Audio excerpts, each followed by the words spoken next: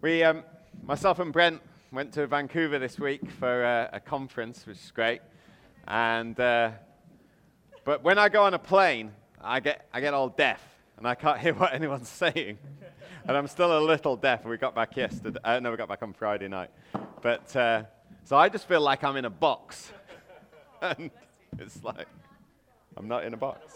That's good. So anyway. No one puts baby in a corner. Appreciate the 80s reference. All right. That was all just to let people get everyone back in. Hopefully that's not on the recording. All right, I've been preaching through Mark's Gospel the last few times that I've been preaching, probably a few months now. And we are up to Mark chapter 3. And we're going to start at verse 7 and read right through verse 19. So if you have a Bible, you can follow in your Bible. I read from the NIV.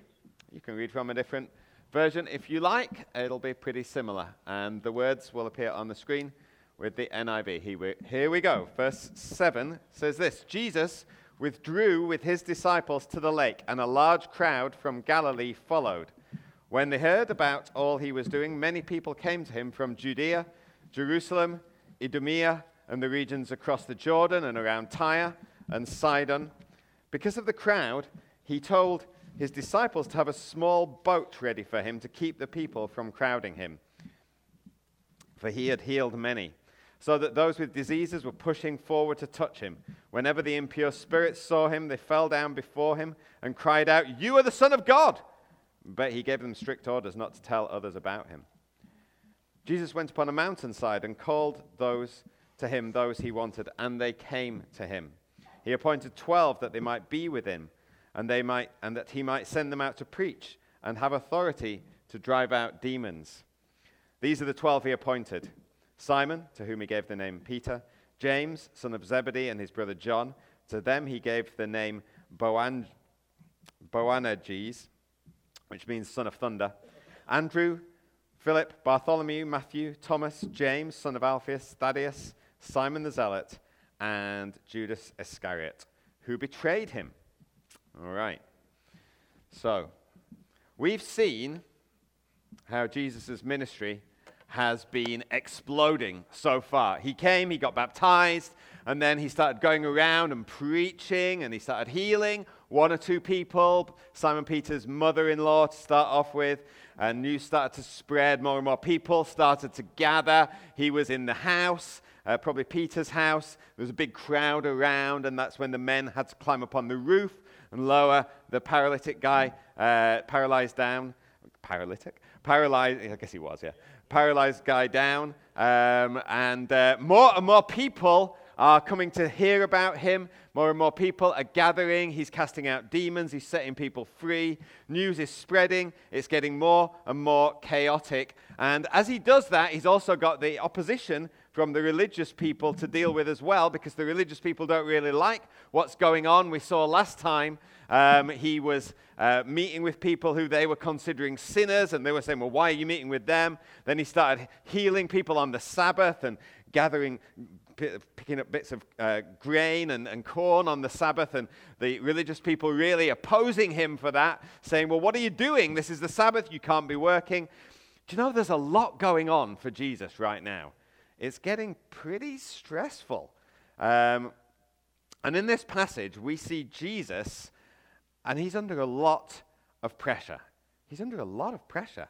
I mean, let's go back to verse 7. He says he goes to a lake, and he says, and a large crowd from Galilee followed him.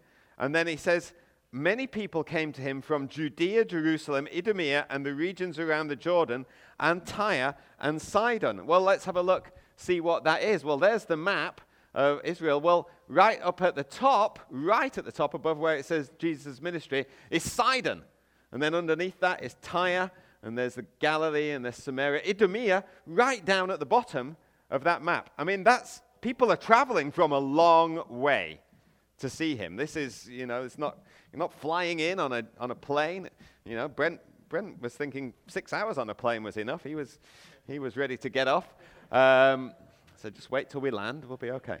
But people are traveling from quite a distance. This is probably, 150, 200 kilometers that people are traveling in just to see Jesus. News of him has been spreading from miles around. And, there could well be thousands of people pressing in to Jesus. And that creates a lot of pressure. The crowds, they're pressing in. They're liable to crush him. So Jesus says to his disciples, look, there's all these people, just get a boat, and if I need to, I'm getting on the boat. I'm getting out. He's got it ready so he could have an escape from the crowds. Just imagine it, sick people pressing in. It says they're pressing in. They're trying to touch Jesus because they're believing, well, I'm going to receive healing for whatever's wrong with me if I touch Jesus. So they're all trying to get to touch him and receive healing. And then there's demons and unclean spirits, and they're falling down before him, and they're crying out, you are the Son of God. I mean, they're not worshiping him, by the way, just in case you're confused by that. There was this thinking that knowing the precise name of a person meant that you've got power over them or mastery over them. But, they were trying almost to have mastery over Jesus, but Jesus is saying, be quiet. He's saying, he's got the authority over them. Just so, in case you're confused and it looks as though they're worshiping him, that demons don't worship Jesus.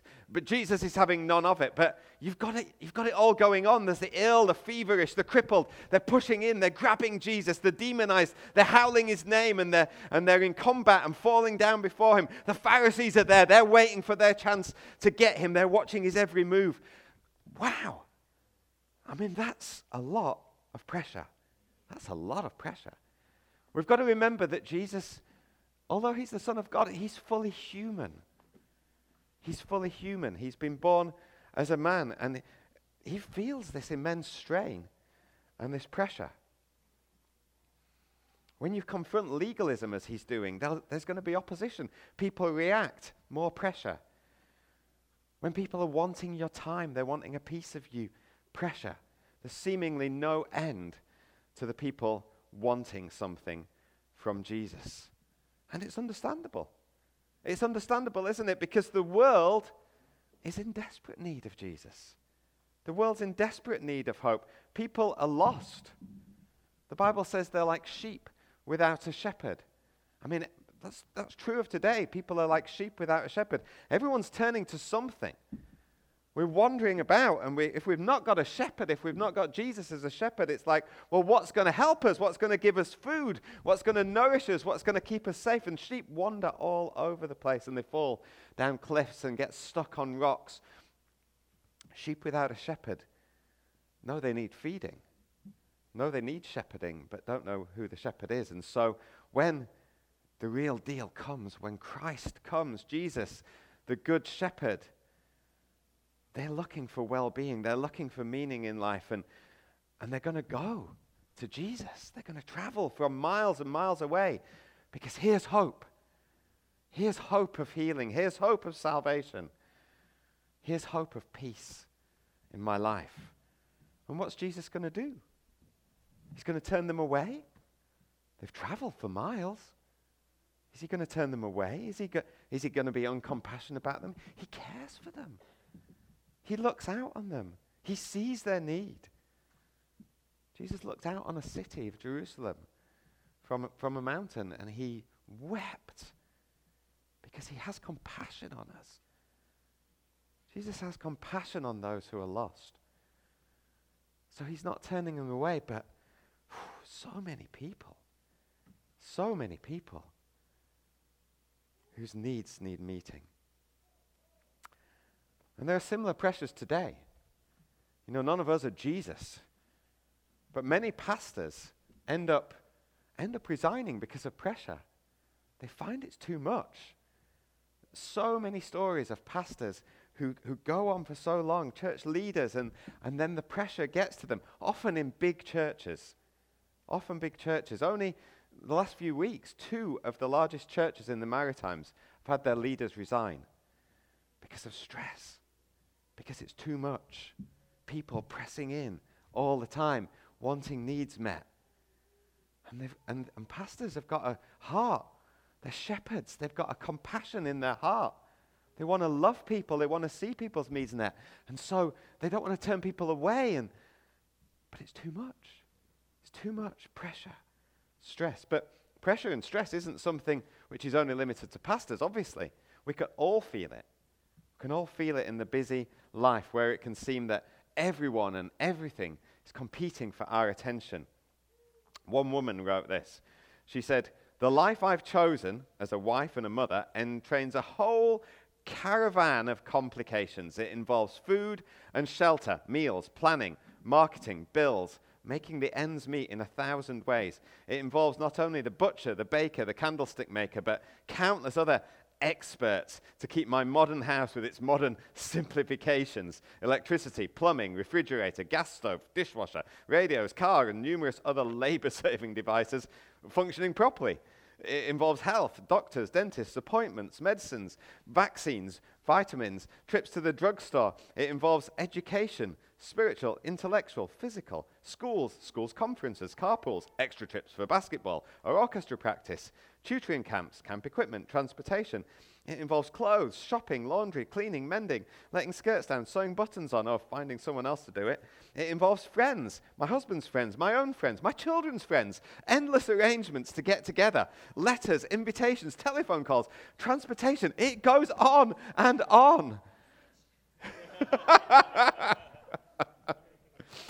And you could substitute, I mean, that's one person, but you could substitute and say similar things for any number of different situations that we all face in this room. Put your own situation in there. Trying to balance jobs and health and family and friends and church. Just the pressures of life. Just the regular pressures of life. That's before we even start to think about reaching out to people as Jesus did. Jesus understands. You know, you could be thinking, man, my life is so pressured. Jesus understands. He understands. He's not someone who is unaware.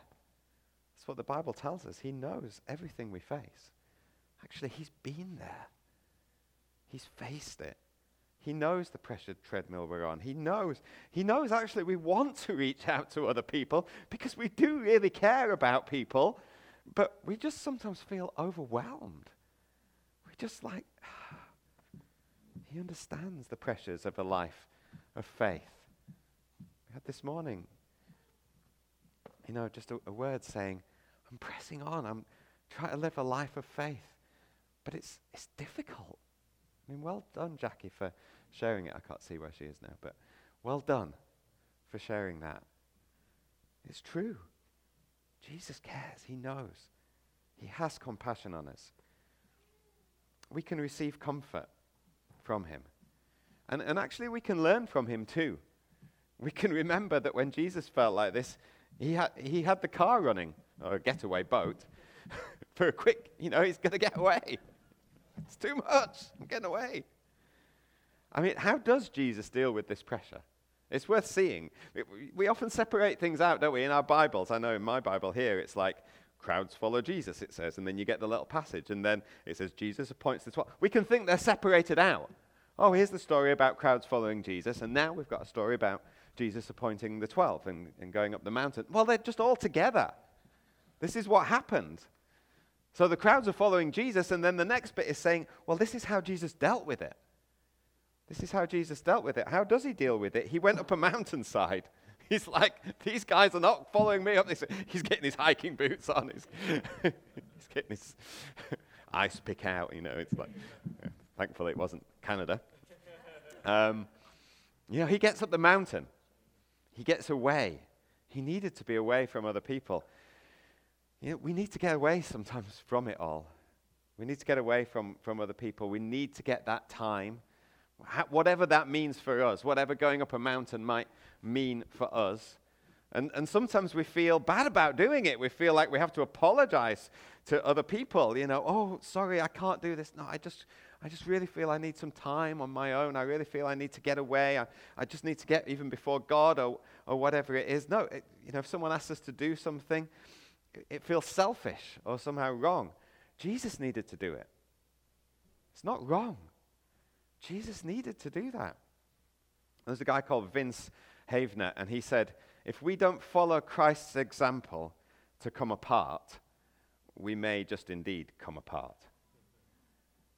We need to follow Christ's example to come apart, to separate ourselves off, to just get time. Otherwise, we can just come apart. We can fall apart. We need silence. Not much silence in the world these days. We need silence. We need time to recharge. We need time with God. So it's good to try and find a time to get away. You know, it's not that we have to. It's just good for us. It just restores our soul. It just brings back that peace in our heart to do it regularly. That's why the last time I preached, I was trying to stress that the whole thing about Sabbath, which we can see as a kind of, because the Pharisees saw it in a religious way, we can see it in a religious way. And we could say, oh, it's just law. Well, we're not under law anymore. We don't need to be keeping the Sabbath anymore. Do you know what? God says it's good to have time to rest. It's good to have time away from work. It's grace. It's the grace of God. He gives us that rest. He gives us that time. We can do it guilt-free. So we can find compassion, we can find understanding and rest in Christ. I want to go on from here, but I wanted to stress that first of all, because I want to apply this passage to church life, but keep that in mind. Jesus understands. He gets it. He gives us rest. He wants us to have rest. But I do want to apply this passage also to church life, because here Jesus is giving us something of a model, I believe, as to how we're to operate as a church. Because he calls us to make disciples, and this is what we're going to see in this passage. This is how he's going about it. This is the start of the process. Here is a situation, as we've seen, where Jesus is under a lot of pressure. He's the man. He's the one everyone's flocking to. And actually that's a pattern that happens time and time again in many churches, as I've said. It can be stressful. People want to come to the pastor of the church, usually the lead pastor. If you've got a problem, you call the pastor. If you need prayer for healing, call the pastor. If you have marriage issues, call the pastor. If you need to find out someone's phone number, call the pastor. It does happen. So Jesus had people pressing in, healing him, demons. It's all getting overwhelming in the same way. Now, we see in other parts of the Bible similar things going on. In Exodus chapter 18, we see that as well with Moses. Moses leading the people of Israel. Again, he's the shepherd of the people of Israel as they're out in the wilderness. And Moses' father-in-law, Jethro, comes to visit. Sometimes it's good to have your father-in-law come to visit. Maybe sometimes not. But I think Jethro was helpful to Moses. He sees how busy Moses was getting. It says, when his father-in-law saw all that Moses was doing for the people, he's being the judge for them, sorting out people's issues, morning right through till evening. And he says, what is this you're doing for the people? Why do you alone sit as judge while all these people stand around you from morning through till evening? They're all lining up, waiting to see Moses, waiting to have their case being dealt with. And Moses, it's an interesting answer. Moses says, because the people come to me to seek God's will. Whenever they have a dispute, it's brought to me, and I decide between the parties and inform them of God's decrees and instructions.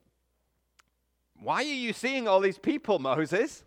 It's too much for you. Moses says, well, they're coming to me, so I'm seeing them, because he's got a shepherd's heart. He cares for them. He cares for them, and so of course he's going to see them. And Jethro's saying, is there not another way to this? I mean, Jethro saw that Moses eventually is going to get worn out. He's not going to be able to sustain this. So he encouraged Moses, and he said, well, look, Moses, why don't you appoint some other leaders? Why don't you appoint some leaders of thousands, and some leaders of hundreds, and some leaders of 50s, and some leaders of 10s? Leaders have got different capacities. Different people have got different capacities. Some people can lead thousands. Some people can lead hundreds. Some leaders can lead 50s. Some can lead 10s. It's just what grace God's given us and That's who we are.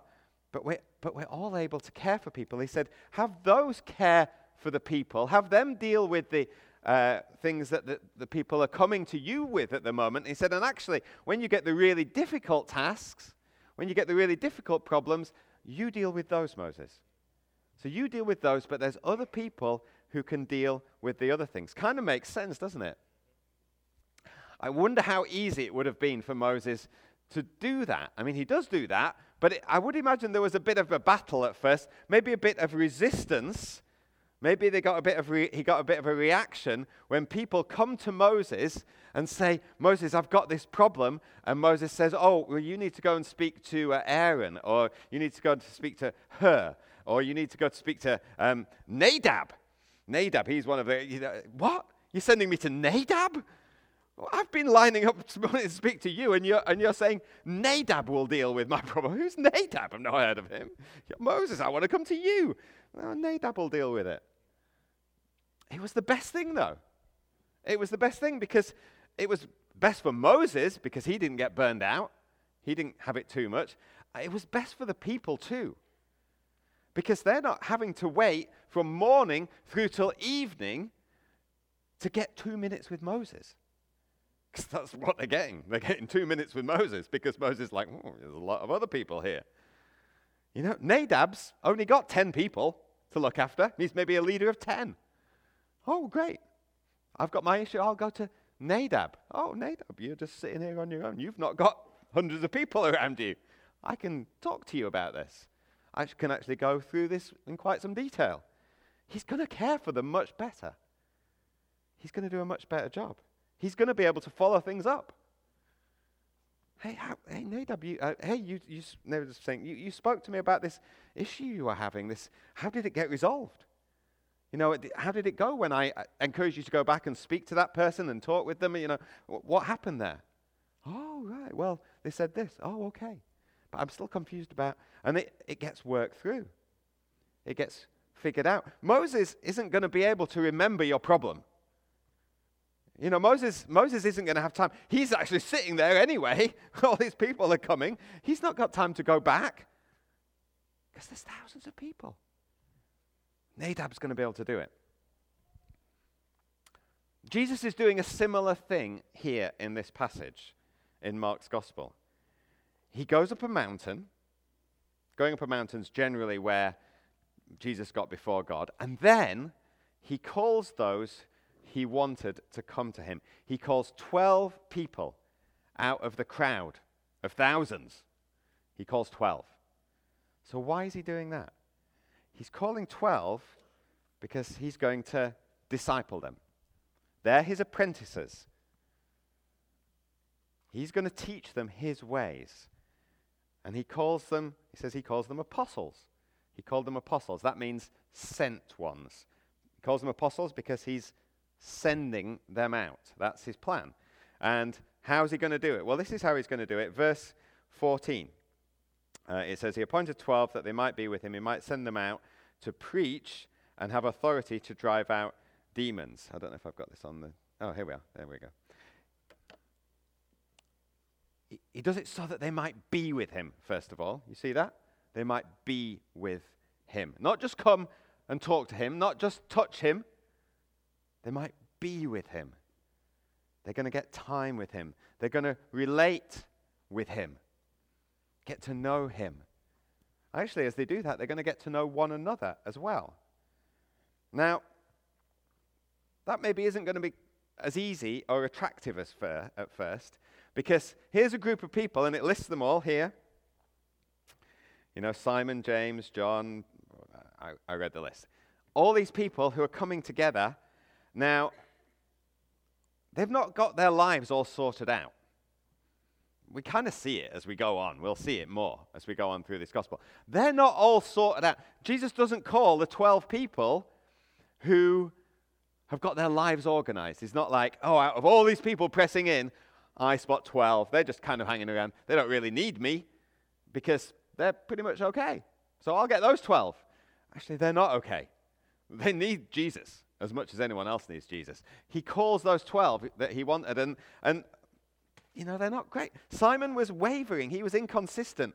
before he became Peter the Rock. He's hot-headed. He's saying things, and he's like, "You're the Christ," and Jesus goes, "Yes," and then he goes, and Jesus said, "And I must die," and Simon's going, "No," and he's going, "Get behind me, Satan." He's just not got it figured out. Thomas, he's a skeptic. He's not sure. He doesn't believe what Jesus is even telling him. Andrew, he's pretty average, really, isn't he? What does Andrew ever do? He's pretty anonymous. Simon, he's this zealot. He's this hot-headed zealot who just wants to go after the Romans and kill them all. James and John, the sons of thunder, they're arguing all the time. Who's going to be the greatest? They get their mother to come and say, "Whoa, can these guys sit next to you, Jesus?" And it's like, oh my word. They're not sitting quietly in the room. It goes on. Judas is there as well, making the treasure. Why do you do that? It's like, it's this ragtag group that Jesus is investing in. He's relating with them. He's teaching them. And together, they're just going to work through the conflict. The conflict comes out as they go. They're on the road, and they're going, and they're healing and things. Like, what are you two arguing about? And he's dealing with the arguments as they're going along. We're arguing about who's the greatest among us. What are you talking about? Come on. He brings some teaching to them. You've got to be a servant. Now, come on. Let's go.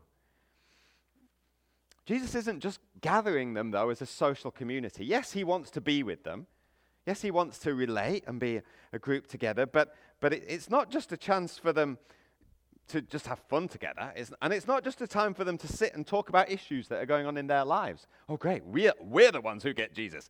Now, Jesus, let me tell you about my problems. I think I've probably got a few hours here now because the crowds have gone. So, no, they're not. That's not what they're doing. That's not what they're doing. Jesus was very intentional about what he was calling them to do. It says, so that he might send them out to preach and to have authority to drive out demons. In other words, they got to do the stuff. They got to do what Jesus was doing. It's like, they got to do it. Jesus had already told some of them, I'm going to make you into fishers of men. In other words, he tells them right at the start what's going to happen. He says, you're going to be changed. I'm going to change you. You're fishermen at the moment. I'm going to make you fishers of men. As you come to me and as you relate with me and as you spend time with me, I'm going to change you. And you're going to become something that you're not. Jesus takes us as we are. We are not the finished products when Jesus takes us. But when he takes us as we are, then he makes us into something else, to someone else. And as Jesus' church, we're called to do the same thing. Matthew 28, 19 to 20, this was to these same disciples, but it's to us as well. It's a commission to the whole church. Therefore, go and make disciples of all nations, baptizing them in the name of the Father and the Son and the Holy Spirit, teaching them to obey everything I've commanded you, and surely I'm with you always to the very end of the age. Well, what's he doing? This is at this point, Jesus is saying, okay, you've been with me, I've been teaching you, you are my disciples, I've been investing in you, now you go, you make disciples, you do the same thing that I've done with you, and you teach them to preach and deliver and all of those things. That's what making a disciple is about. Being a disciple is doing the things that Jesus did. That's what he calls us to. He calls us to do the things that he did. So as a church, that's what we're about. We're looking to build communities of disciples. We're looking to get groups of people together who can relate with someone who can lead them, and groups where we can become friends together, and we can work out life together. Actually, not just looking to the leader all the time, maybe, but genuinely becoming friends with each other. And I think that's what happened with the disciples in the end. They probably didn't want to be together to start off with. They were probably like, oh, great. We want to be with Jesus, don't want to be with these guys. Actually, when Jesus had ascended to heaven, they were leading together. They were the team together. And they related well together. And so that's what we're looking to do. Become friends, encourage one another, pray for each other, spur one another on. Encourage each other to do the things that Jesus did. Encourage each other to serve God with our time and with our money and with our gifts. Encourage one another to leave behind our old ways of life and to see God's kingdom advance. That's what discipleship's about. That's why Jesus took the 12 out of the crowd. And that's why we want to encourage us to do that as well, in groups of whatever form. Jesus wasn't doing that with the crowd. You've got to see there's a difference here. There's a big crowd here. Jesus isn't doing it with the crowd. He's compassionate to the crowd. He's healing people in the crowd. He's bringing help to people in the crowd. But they're not the ones who are driving out demons. The crowd aren't doing that. The crowd aren't preaching. The crowd aren't praying for healing for people. The crowd don't get to do the stuff. The crowd are taking from Jesus. They're receiving from Jesus. It's great. They're receiving God's love. But crowds take. That's what crowds do. They receive. We can have huge gatherings today of people who want to be near Jesus. There's many times where people can gather in for whatever setting, and it's like big worship setting, big healing event. Crowds flock to them. They gather a lot of people. People are going because they want to experience the presence of the Spirit of God. They want to receive healing from Him. They want to be in a better place afterwards, after they've been to that meeting or that gathering. They don't want more than that, really. They don't want to relate to anyone else who's there with them. You don't go to a big worship event and then think, it's great, wow, worshiping God. I really want to get to know this guy next to me. Never met him before, but people don't want to do that. They're not wanting community. They're not wanting relationship. They're not wanting to serve each other in any other way than that. They want to just receive. And that's okay. That's okay. We receive from God. It's good to receive from God. But they don't want to be put in a life group. They don't want to be part of a community. They're looking for their needs to be met. And Jesus meets their needs. And maybe that's where you're at today. Maybe you're here today because you've got needs. And you want to receive the love of Jesus. And you need healing, or you need something to happen in your life and something to change. And you just can't really see beyond that right now. And that's okay. And if that's the case, you're so welcome here. We're so glad you're here. Because Jesus is here. And we would hope and love you to find hope and comfort. And at the end of the meeting, we'll pray for you. We will pray for you. And if you need a touch from Jesus, if you need healing, we'll pray for you. And we hope you'll come again. There are many people in Fredericton who need the peace and hope and healing and love which Jesus brings. We want more and more people to come. We want to gather a crowd. We'd love to gather a crowd here on a Sunday. We'd love this building not to be big enough and to gather a crowd somewhere else. Oh, we've still got the upstairs. It's empty at the moment. We've got plenty more space. But we'd love to fill it. We want more people to come in. Some people are like, no, this is big enough. No, there's people out there who are lost. There's people out there who need Jesus. Let's gather them in. And meet Jesus here. We'd love to. We don't want to stay a small church. But, and hear me right on this. If you're not interested in becoming one of Jesus' disciples, it's kind of important that we don't get too focused in on you. Now that might seem like what do you mean? Well, the crowds were pressing in. Jesus could have stayed there. They would have kept coming. I need to meet the needs of this person, there. Jesus took himself away. And he said, I need to get 12 people around me. And I'm going to focus in on them. And you could say, well, that's a bit. But Jesus doesn't call us to gather crowds solely. He calls us to make disciples. Go and make disciples. And we might struggle to get our heads around that. But you see, Jesus wanted to replicate what he was doing in others. Even though he was the Son of God, he was just one man. He wasn't able to meet everyone's needs. The people were coming from all over his country, but there's a whole world out there. It was very similar to Moses' situation. Thousands of people, they would have only had seconds of his time. They would probably have only ever had one encounter with him. But he moved on from the crowd to disciple and train up 12. And then later on we hear that there's 72 who are trained up and who are sent out. And Jesus' ministry is being replicated. And then more and more, he says, go out and make disciples of all nations. More and more people being made into disciples who are doing the stuff, who get to do what Jesus does. And more people are met. More people's needs are met. More people come to know the love of God.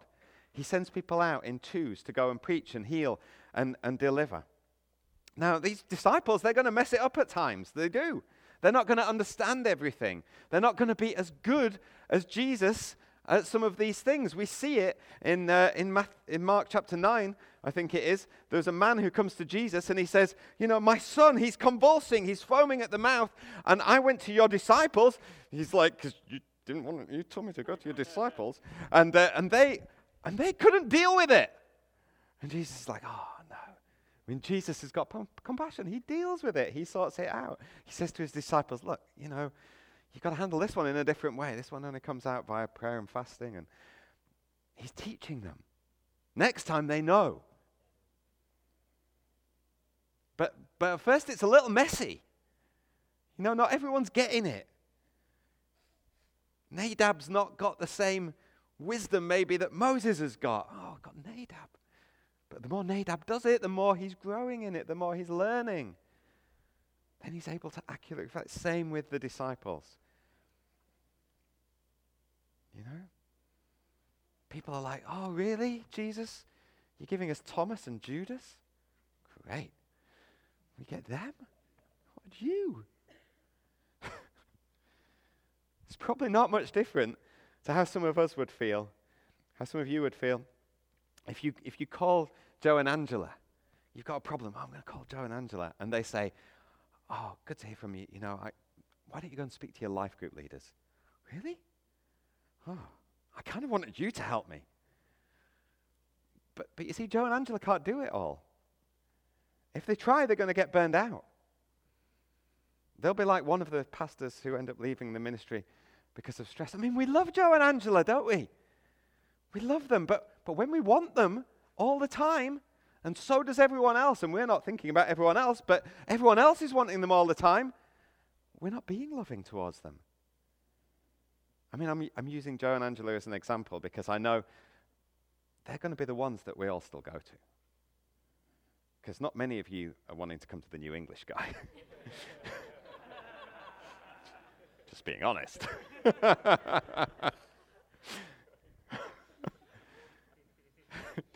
But yeah, so I get to say it. But you know what? Jesus didn't only get his disciples doing the stuff because he was stressed out and busy. He got them doing it because that was God's plan for the advancement of his kingdom. That was his plan. That was the better thing all around. And eventually, they got it. His disciples got it. So in Acts 6, verses 1 to 4, they have the complaints. In those days, the Hellenistic Jews, they're complaining against the Hebrew Jews. There are all these disputes going on. That's just church life, guys. There's these disputes going on, and the widows are being overlooked in the daily distribution of bread. So they're coming to the 12, and they're saying, guys, you need to sort this out. And they gather together, and they say, do you know what? We need to focus on the ministry of the word and of prayer. So why don't you choose 7 men from among you, full of the Spirit and wisdom, and they'll sort it out. We'll turn that responsibility over to them. They've got it. They understand that's what they do, because that's what Jesus did. Jesus said, I know what I've got to do, and I'm investing in you guys, and you can go and do it. And the apostles then are saying, there's other guys. Well, these aren't just guys who are like, oh, they've got nothing better to do. These are guys who have got faith, who are full of the Holy Spirit. They're full of wisdom. 2 of them are Stephen and Philip. We get to find out what they do later on in Acts. They're pretty significant things that they end up doing. Jesus says, they say, oh, just help sort this problem out with the distribution of the bread. Oh, is that all I've got to do? No. you go out and you evangelize, and you get the Ethiopian, and you baptizing him, and all of that. And Stephen, ends up being the first martyr. But preaches, the word of God goes out. So what about us? Well, we're wanting to be a church which models itself on Jesus. We want to be a discipling church. So that's why we encourage people to get into small groups like Jesus did. We're not just doing that because we just want to schedule another meeting for you. It's not about a meeting. If you're seeing it as about a meeting, you're not understanding what it is that we're doing. We're wanting to get you into groups where you can get to know each other, where you can be friends together, like Jesus did, live life together, be involved in each other's lives, care for each other, pray for each other, take care of each other, meet needs when you need to, stand by each other, encourage and teach each other. And as we do that, you'll get groups together, and there'll be a wide range of people in them. Some people are going to be hot-headed, like James and John. Some people are going to be quiet. Some people are going to seem pretty anonymous. Some people are going to be quirky and have some kind of interesting ideas. Some people are going to have doubts. Some people are going to be new to the faith. They're going to be kind of inexperienced. And everyone in those groups is going to have a role. We all have a role. We can all default to say, it's the leader. Oh, okay, well, it's the leader who's doing it all the time. No, it's not. Jesus calls us all to minister to each other. You've got to realize that you're needed in a mixed group like that. Otherwise, you're just going to say, I just want to be in a group where everyone's like me. I'm just going to, why do I have to be with all these people? I don't even like them. I don't even get on with them very well. No, it's deliberate. It's deliberate. Because that's what Jesus did. If you're mature in Christ, don't get exasperated with new people who are in your group, or immature people, or people who say things that you just think, don't they know any better than that? Well, come alongside and meet up with them and go out for a coffee and get to know them and encourage them and begin to teach them yourself and disciple them. And if you're a new believer yourself, or even if you're not, get alongside others you can learn from. To be honest, we never stop learning from each other. There's always people. I love being in a group where there's people who are older than myself, or older in God as well.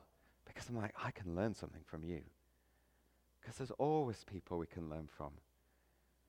It's fantastic coming here, and it's like, wow, there's so many people that I don't know, and I can learn from them. Because there's a lot that we all don't know. Like I said, you might not want to be in a small group. That's fine, but it's the best place to get cared for and developing your walk with God. And you'll end up being a disciple of Jesus. You'll end up doing the stuff. You get to do the stuff. And Jesus is calling you into that. We're calling you into that. We'd love it if you said, I'm in. I'm part of this. I want to be part of this. I want to be committed to it. I want to be committed to this church.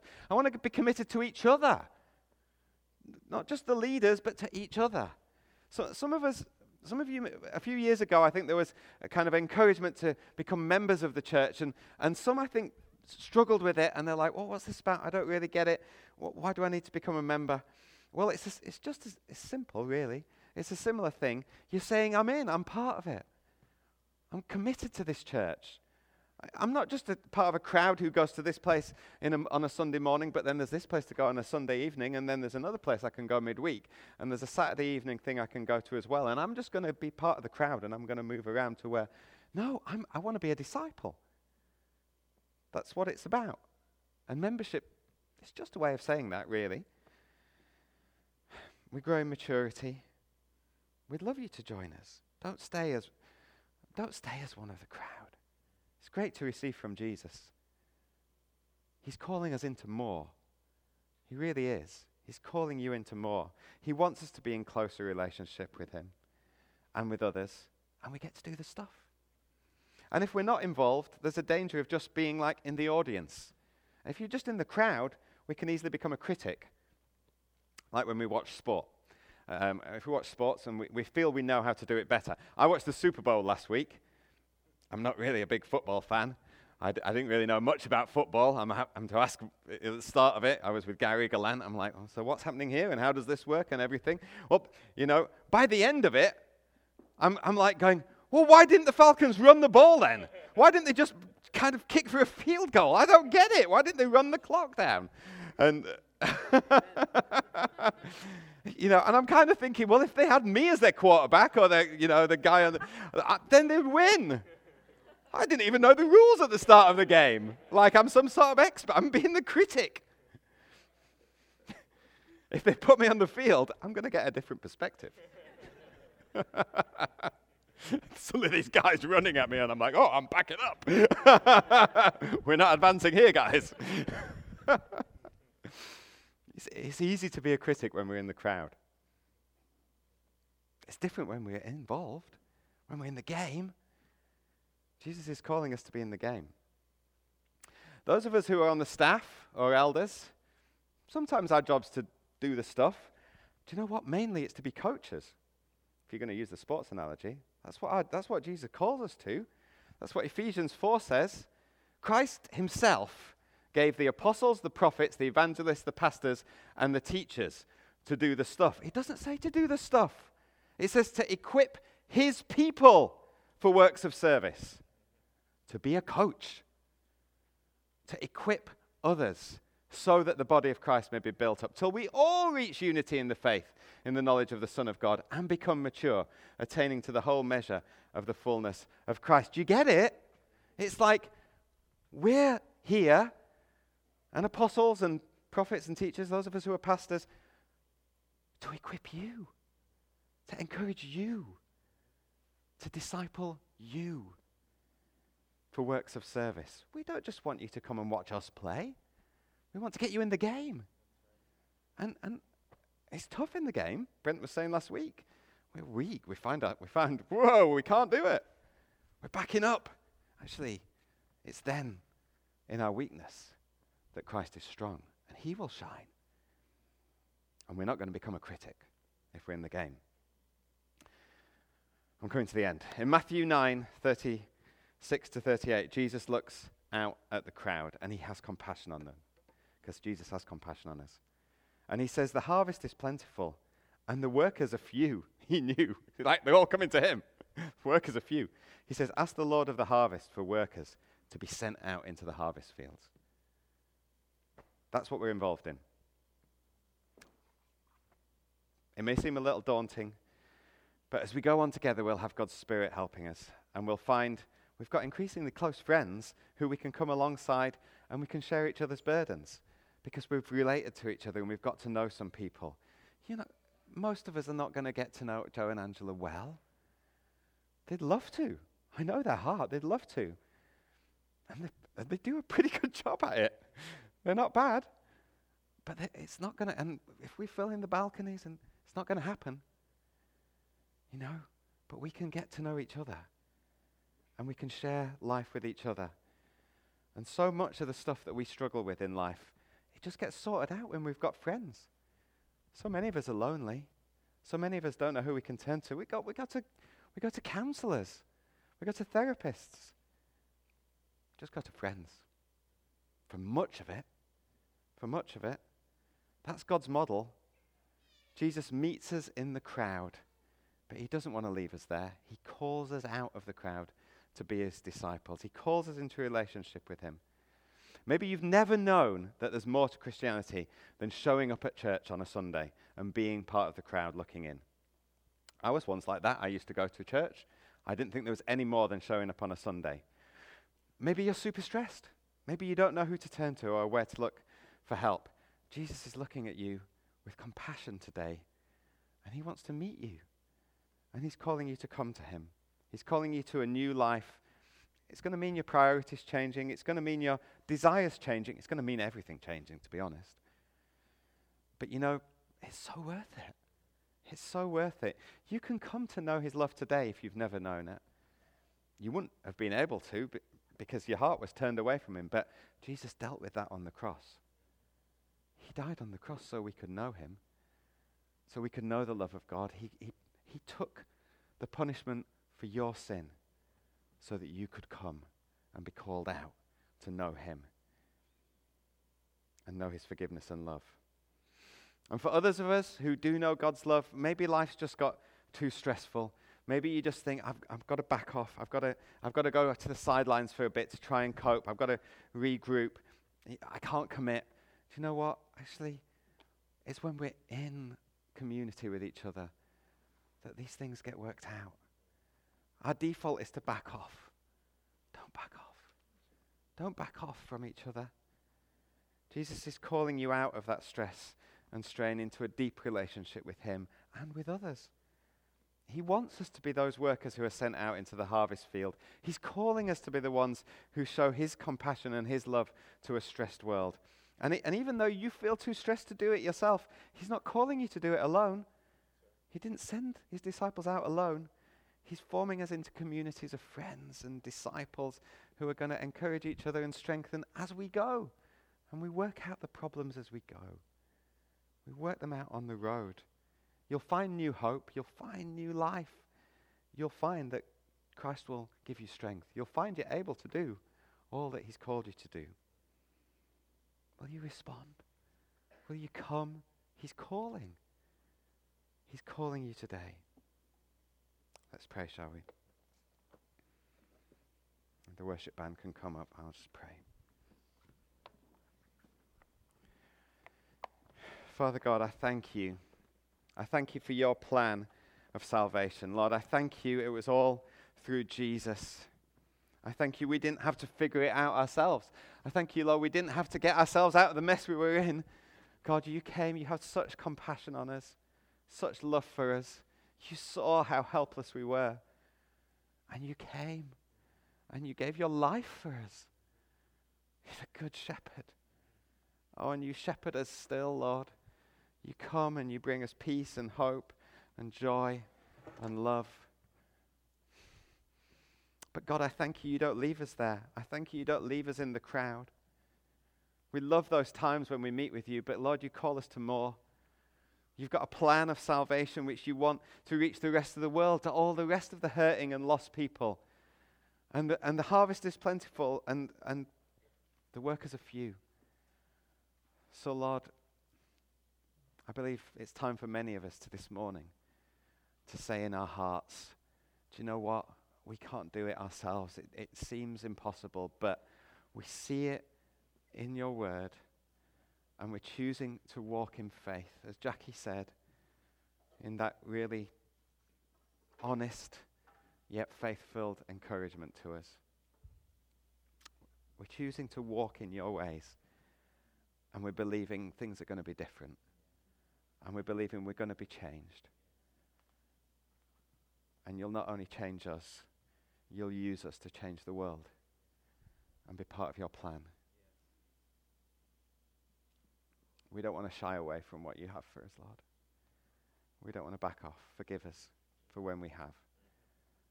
Lord, we hear your call. And we're in, Lord. We want to do it. We respond in faith